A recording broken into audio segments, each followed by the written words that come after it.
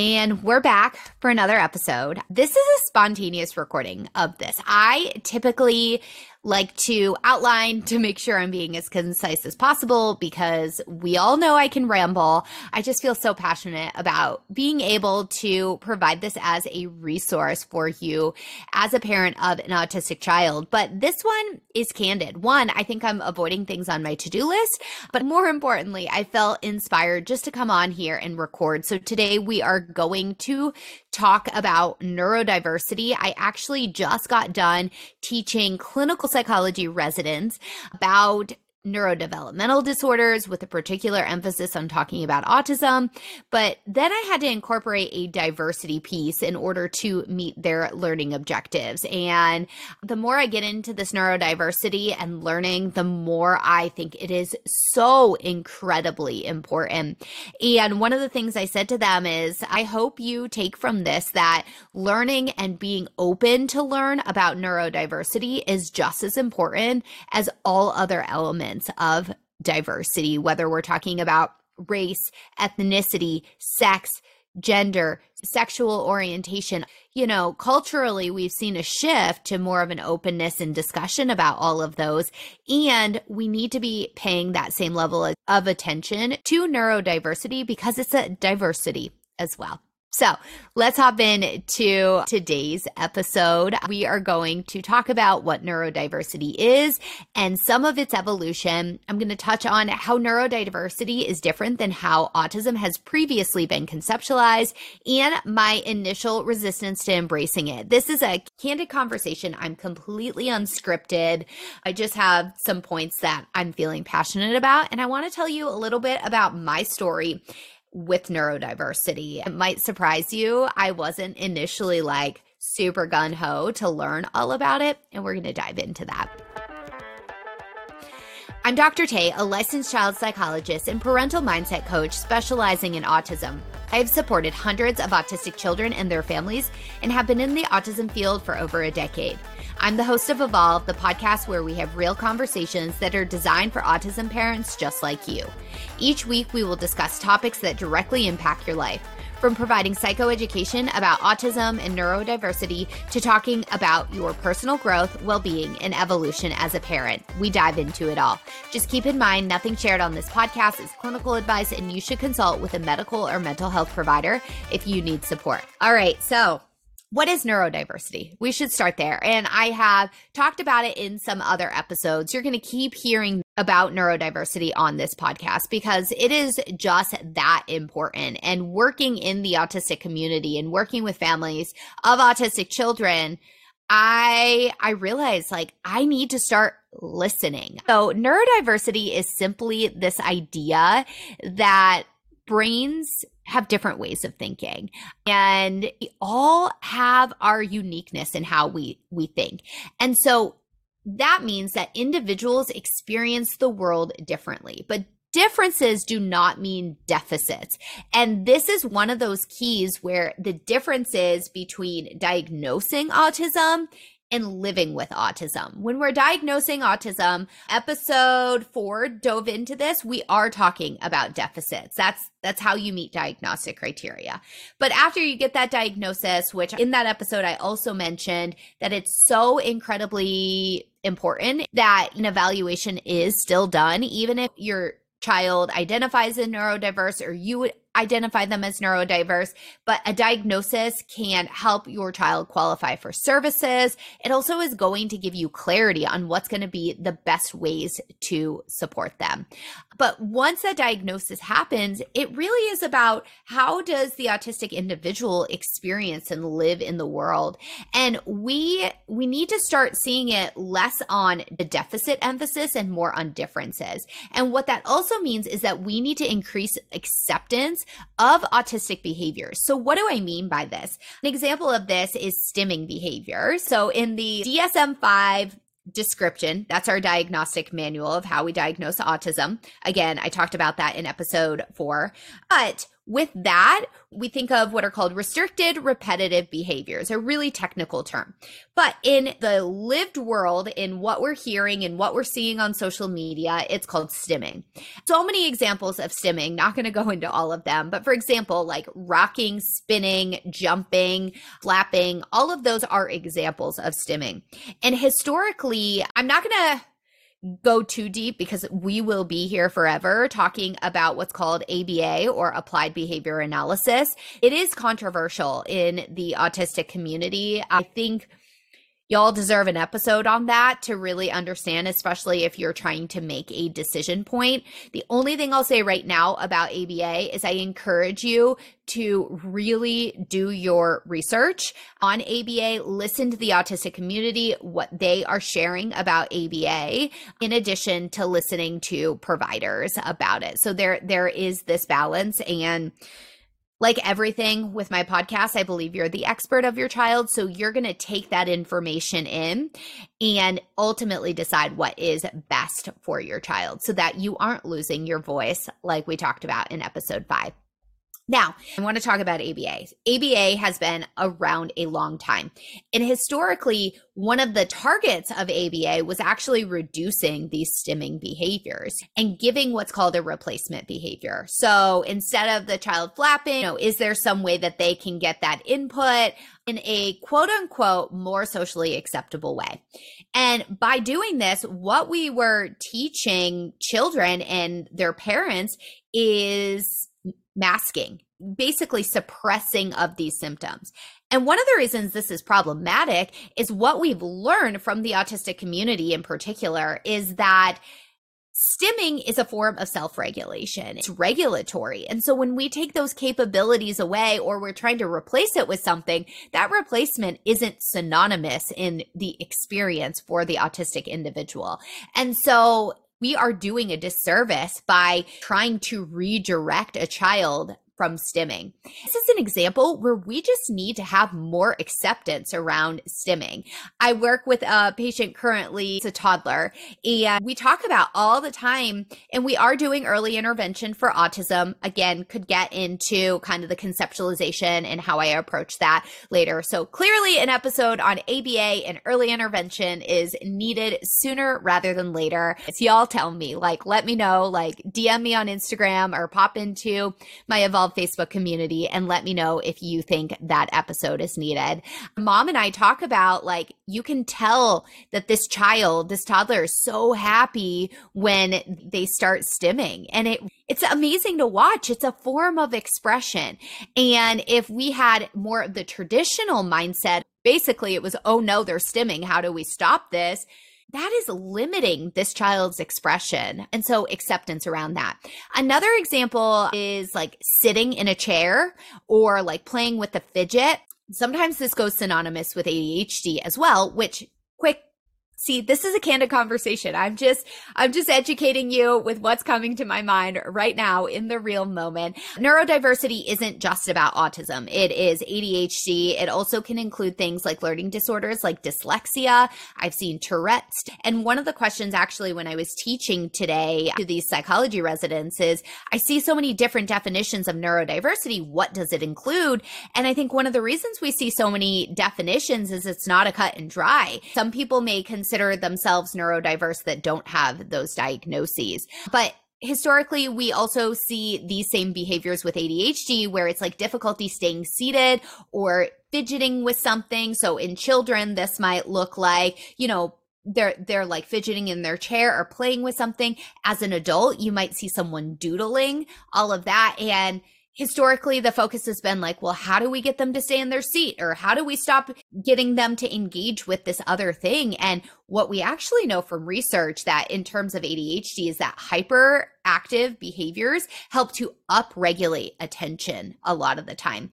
And so rather than focusing on, is your child sitting in a chair? It's like, is your child on task? If your child is sitting there swaying as they stand and they're answering you or they're doing their homework, like, let it be, right? Because you're ultimately getting the desired behavior, which is to get them to engage with you or to do their schoolwork. Like, why are then we adding these extra demands? And when we add these extra demands, it actually takes attention away from the main primary focus. And so why do I share all of this? Because these are examples of how we need to expand our acceptance of neurodiversity and how different people's brains work. Just because you personally don't need to play with a fidget during a meeting doesn't mean that your child doesn't need to play with a fidget during learning activities, or it doesn't mean that, like, you're a teacher, for example, that a child doesn't need to do that. And so I feel like as I'm saying this, I'm getting really passionate about this, and I'm getting a little more intense than I intended. Here's the thing. I know you care so much about your child. You wouldn't be listening to this podcast if you weren't the best parent on the planet. Like, they are just so freaking lucky to have you. I don't want to make it seem like you aren't doing something, but even if this is a new topic for you, the thing that I invite you to do is just open your mind to it. It might feel weird at first. So that is an overview on what neurodiversity is. And two other points with this is, number one, we need to be listening to the autistic community and their lived experiences. Also asking if your child has verbal ability, what their lived experiences are. And that interventions, the neurodiversity community says that interventions should focus on improving quality of life. It's not about curing or fixing autism or reducing autistic behaviors, because again, we should be building acceptance around those specific things. Oh, actually, I was about to go somewhere else, but I want to touch on this really quick because this has been on my mind actually, is what about parents that have autistic children that have more severe symptoms? How does that fit into neurodiversity? How do they fit into that community? Because the autistic adults that we largely are hearing from have verbal abilities themselves. They're able to express themselves in a traditional way. Although we are starting to see some autistic adults speak out that use AAC devices and things like that. But there has been a little bit of a debate in the field regarding neurodiversity versus there's a new term that's been coined, profound autism. And that is children that really have a lot of impairment, a lot of clinically impairing symptoms. There also might be some safety concerns. And how does that fit into this? And I want to be really mindful that, yes, I believe in neurodiversity, and I want to make sure that those parents feel welcome on this podcast too, that this isn't just about children with verbal abilities. There are many different ways to communicate, and even your child who may be profoundly autistic is still trying to communicate. I heard something the other day and I was like, oh, that is so good. Oh, you know where I heard it? Give credit where credit is due is the book. It's called Uniquely Human. Barry Prezant, I think I'm saying his name right. He has a podcast too. He is a professor and has been in the autism field for decades.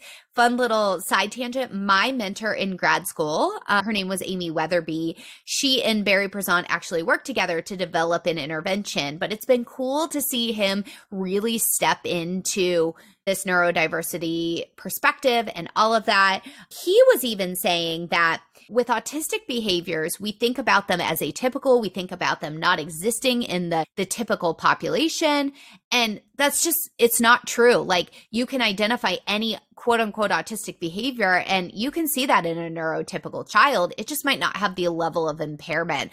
But he was also talking about this idea that autistic behaviors aren't useless. They have a purpose behind them. There is some function to the behavior. I talked about stimming being regulatory, right?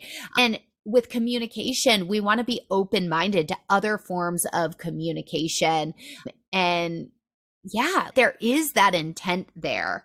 I want to make sure that regardless of what your child's autism looks like, that you feel welcomed here.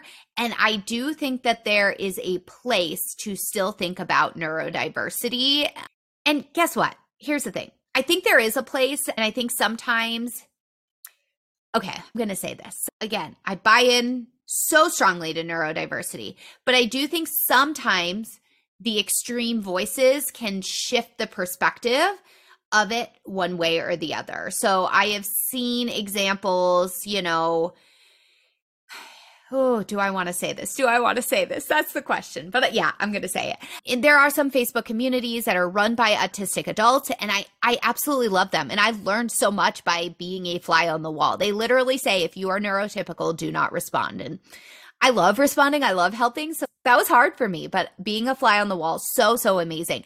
And sometimes there are these more extreme voices that came out in the form of parent shaming, which was unfortunate to see.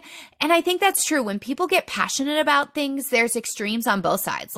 We're not going to get into it, but let's think about politics, right? Or social matters. There's different variations and different perspectives. And when people get passionate, sometimes that means things can be extreme. And so I think on the other side, we've heard from the parents of the profoundly autistic that they don't feel heard in this. So I do think there's a middle ground. And listen, I hope that you still can find value out of this podcast regardless. If you don't believe in neurodiversity, that's your right too. I hope to help you start to shift some of your perspectives in this process, because this leads me to my personal story. When I first learned about neurodiversity, I was working in the research world. You didn't know this before I started this podcast, before I started my own businesses, like my private practice. I was highly immersed in the research world. Like, I was in academia, I was writing publications. So I have around like 25 publications that are in like peer-reviewed journals. That was my life. I was writing grants, all of that.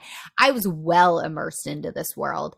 And it's interesting, through my doctoral training, it was really about building me up to be this expert in autism. I mean, I dedicated my entire career to this, right? Clinical psychology is a broad field. And I was like, no, I want to be the person that's known for autism. And I feel so incredibly passionate. And there is not a day that I've ever questioned that decision. I truly love what I do.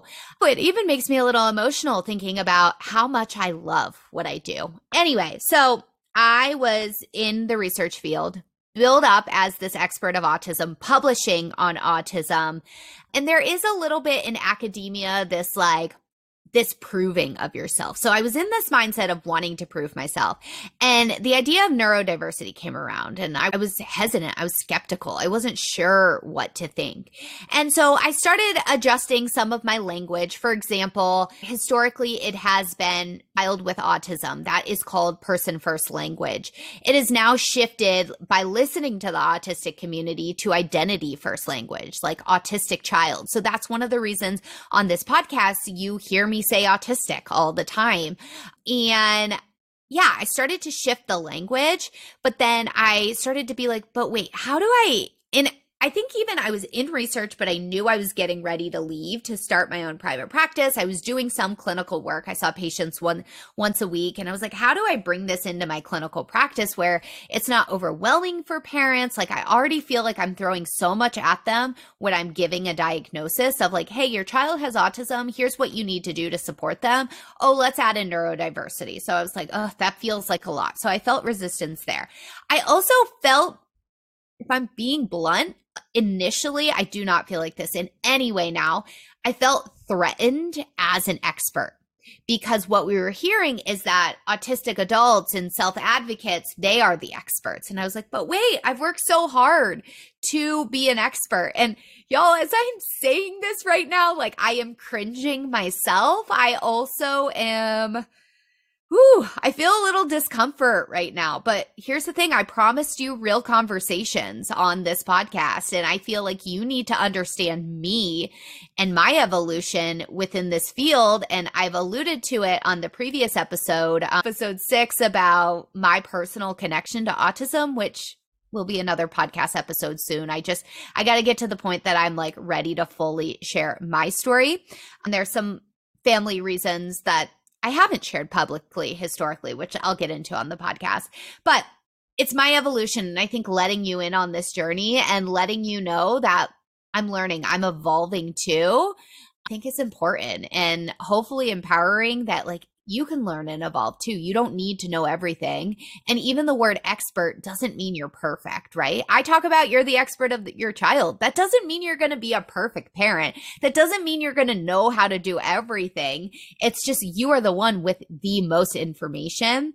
I'm all over the place today, but I hope this is you're getting an inside look into my brain and my passion. But I once heard that being an expert means you know 10% more than someone else. You sure as hell know 10% more about your child than the average person is what it's compared to. So 10% more than the average person. Like, yeah, you definitely do for your child. And I definitely do about autism. Anyway, I digress. Back to the point is I felt threatened, right? That my expertise was somehow coming into question. I think I even felt threatened in the sense of like, what's going to happen to my career? Like, is neurodiversity going to make it so I'm not doing autism diagnostic assessments anymore?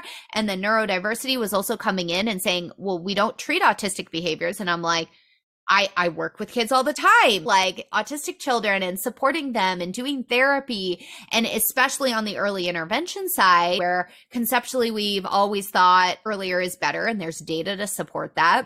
Earlier is better in terms of intervention. And I was like, how does this all fit in? And again, podcast episode, I'll explain where I've kind of come with this and what I've settled on through lots of conversations.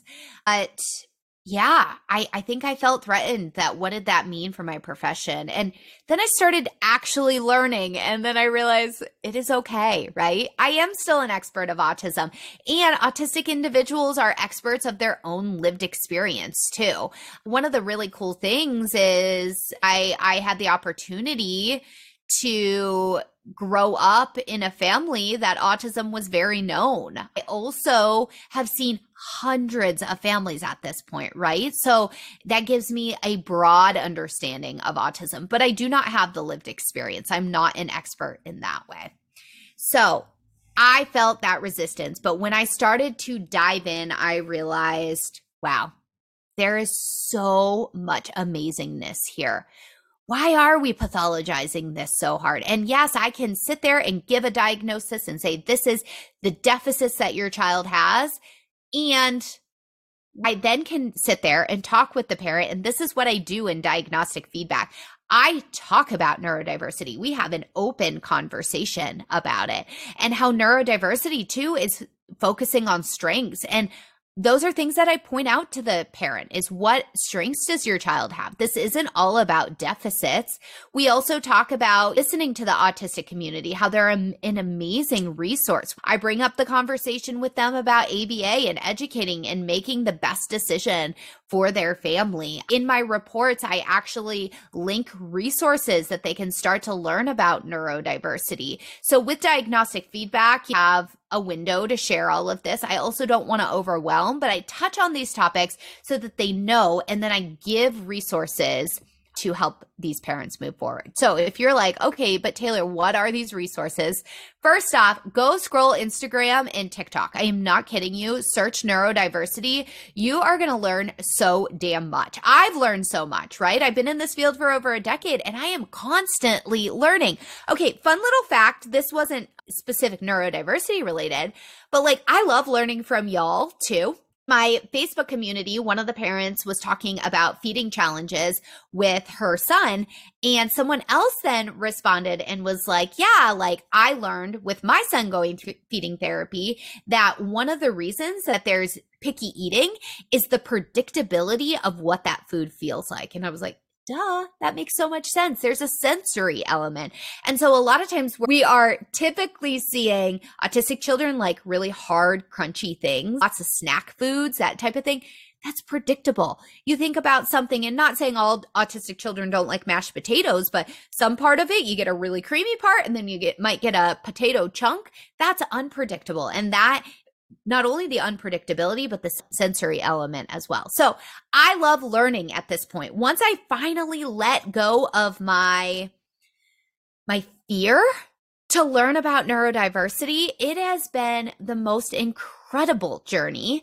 And I have to check that fear all the time. Sometimes it will be, see someone post something, and it does tend to be more extreme where it's like, no early intervention. Early intervention is the worst thing. And then I go into a little bit of a spiral being like, oh God, am I causing harm? And I'm like, no, because I educated myself not only on autism, I have a PhD in clinical psychology. I dedicated my career to this.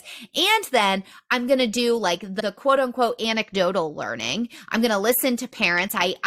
One of my favorite things is sitting across from parents and taking in their experiences as well. And then I'm going to go to the neurodiversity community. That's not something I was ever taught in school. And I'm going to read and I'm going to listen. And because of all of that, I can feel really confident in my early intervention approach. But sometimes I still feel challenged. And sometimes as a parent, you might feel challenged too. You might come across something where it's like, yeah, I'm really trying to be accepting of autism. Y'all, you're gonna have hard days. And I'm in another Facebook community that I think is really a great resource. And I'm seeing a lot of posts, it's quite a huge community, about parents hating autism. And I should have given a trigger warning there. I'm sorry if that's hard to hear, but I think there are some really, really hard days. And we wanna make sure we're honoring our emotions. So the way your brain thinks is going to be, it's going to vary from day to day. And your level of acceptance is going to vary. And your level of challenge with autism is going to vary. And that is okay. It's not a one size fits all that I'm saying, here's the neurodiversity card, take that on, learn everything about it and be perfect.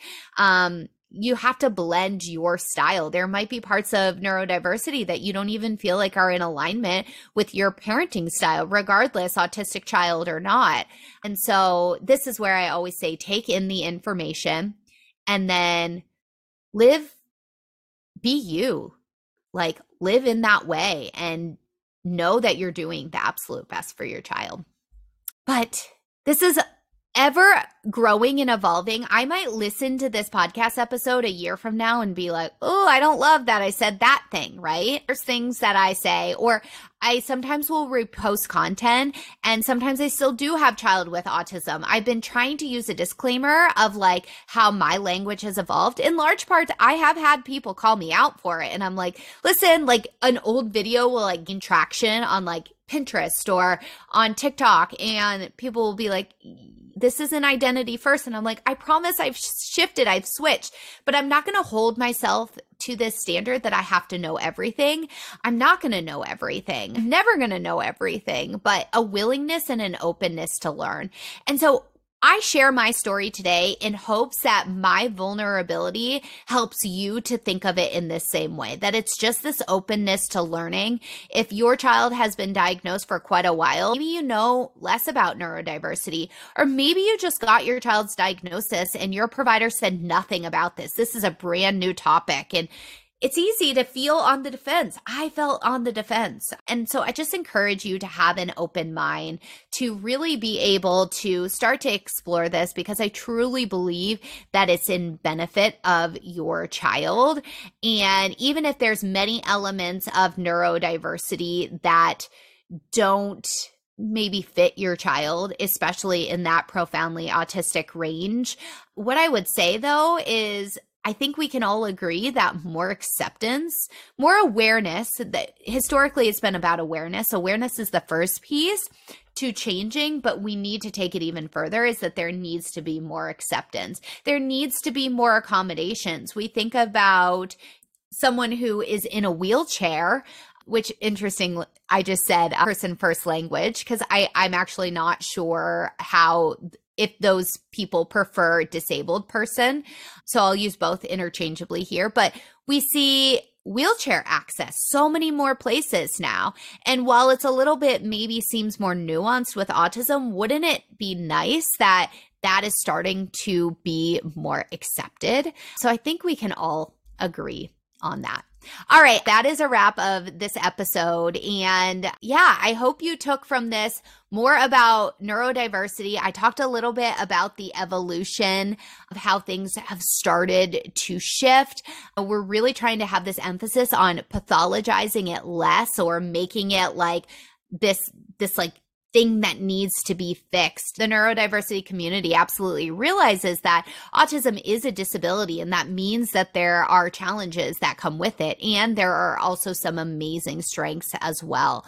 And how it's different, how we conceptualize a diagnosis versus being neurodiverse. And yeah, just sharing my initial hesitancy to embrace it. Thank you for listening, and thank you for bearing with me in this candid conversation. It was a little bit different. I just felt the need to speak from my heart after I got done teaching. I wasn't even supposed to be recording today, and I was like, I got to do this, and I just need to speak in a really real way so that I didn't overthink it. So thank you so much for being here. If you find yourself listening to these episodes and finding value, come join the Evolve Facebook group. Each week, I record podcast episodes live in that community and host a Q&A after each episode. You get access to engage with me, plus you can connect with other like-minded autism parents. It is a community designed for you to feel seen, heard, and supported as a parent of an autistic child, and introduces you to my whole family approach. The group is linked in the show notes.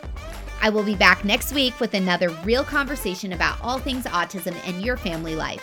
Be sure to hit the plus or follow button in the podcast platform that you are listening to right now. This will notify you when the next episode is live. Catch you all later.